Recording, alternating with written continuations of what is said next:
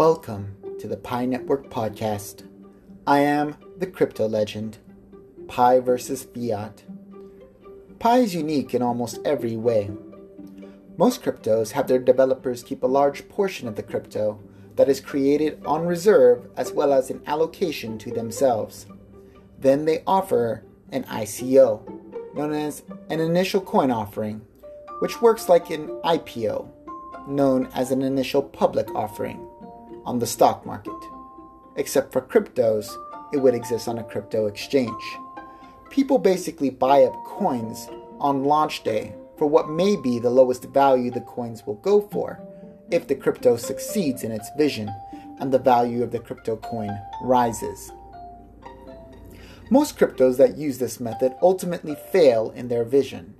Perhaps the leaders leading it are not fit to lead the team to fulfill the vision of establishing the partnerships and applications for the crypto in order for it to achieve adoption by consumers.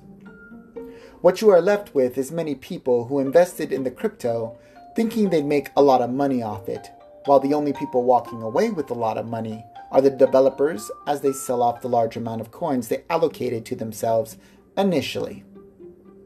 Where other people buy it up thinking the price is at a good value since it will go up over time because the developers will make the vision of the crypto a reality for all. That is their mentality. Pi has to be used like fiat currency in order for it to behave like fiat currency. Fiat currency has no fixed supply. Governments print out and digitally create their sovereign currency every day. It happens all the time in many different countries, and it's happening today all around the world to provide funding during this pandemic. The US dollar has not been backed by gold for decades. It has no intrinsic value. When people look at a new crypto, they evaluate it against present cryptos. They factor in the max supply and determine, based on its consumers or crypto holders, how much it may be worth. They look at whether it has checked off all the boxes other cryptos do when launching. They look at the blockchain to see if it's there and how well developed it is. They look for digital crypto wallets and whether or not it's listed on a crypto exchange. Most crypto experts do not evaluate it in comparison to fiat currencies, only in relation to other cryptocurrencies that are deemed successful, such as Bitcoin. If Pi were to be compared to fiat currency, these are the questions that should be asked. Can people earn it? Do many people hold it? Can many people use it? Will many people use it? How often will people use it? How badly will people need it? Where can it be used? Which is in correlation to where it is accepted. Is it stable? Is it reliable? Will directly using this crypto make my life better? Will using this crypto make my life easier? Will this crypto be able to provide for my needs? Will this crypto be able to buy the things I want? Will this crypto lack the volatility that all other cryptos have in order for me to know I can depend on it when I'll need it? Many people use crypto to obtain fiat currency to enhance their lifestyle. Soon, though, people will use fiat currency to obtain Pi to enhance their lifestyle. For an example, a US American that has a pension can live in a third world country to magnify the lifestyle with the same income, by simply moving into a location where the cost of living is far less. The Pi lifestyle, though, is creating an economy that can be accessed anywhere in the world where a pioneer would not need to move locations to enhance their life. By simply being a part of the economy where the value of pi is held to a higher standard, pioneers are able to purchase goods or services for less pi because pi is valued by all within the economy more than anywhere else in the world. The world will change in a few years where people will use their fiat currency to obtain pi directly or indirectly to spend it where they'll get the most value for it, such as the pi lifestyle, to enhance their standard of living. Where fiat currency will only buy or pay for the things pi cannot pay for. Where pi is financing the majority of the costs of a pioneer that they have in their life, and fiat currency is only covering what pi cannot. By having pi valued more pioneers are able to use pi consistently and more frequently.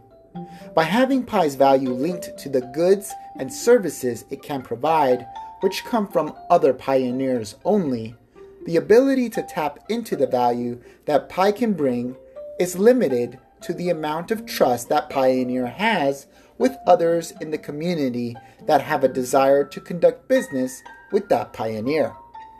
By having pi valued more, it requires less pi to be spent to obtain the same value, as opposed to pi being worth less, costing more pi for the same item. What does this do, though? It preserves the wealth for every pioneer by inhibiting that pioneer from having the ability to spend all their pi all at once. This is important when building an economy. You need to build a market that is sustainable and scalable for every pioneer. Those who came in real early and those who just learned about pi then downloaded the app today. The opportunity must be equal for all, and the value must be there for all. Even on the first day a pioneer joins Pi Network. By accounting for this, you are factoring in every pioneer, and by being as inclusive as possible where it is optional to join such an economy, it will ensure that every pioneer receives the value that Pi has to offer willingly. There will be many other places people will be able to go with their Pi in order to spend it in the future. Pi is a free market, and its innovation will lead to future discoveries that only empower the economy further.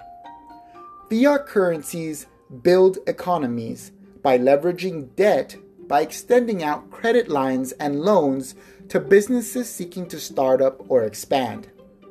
There are very few companies that have been built on capital that has not been borrowed to establish their brands that we know of today. Cryptocurrency, though, follows deflation, and basically the price of its value is expected to rise over time as the developers of the coin form partnerships with large businesses to develop the applications for their crypto. The volatility in crypto makes it very difficult for a company offering credit for that crypto as a lucrative business. Crypto payments would be high, as companies are not certain whether that crypto will even be around for the next 10 years. If the payment must be relative to the market value of fiat it held at that time, then if the coin were to decrease in value, it would take more of that crypto to make the payment. If the value of the coin has risen a lot and the fiat amount is paid, the business will get less of that crypto.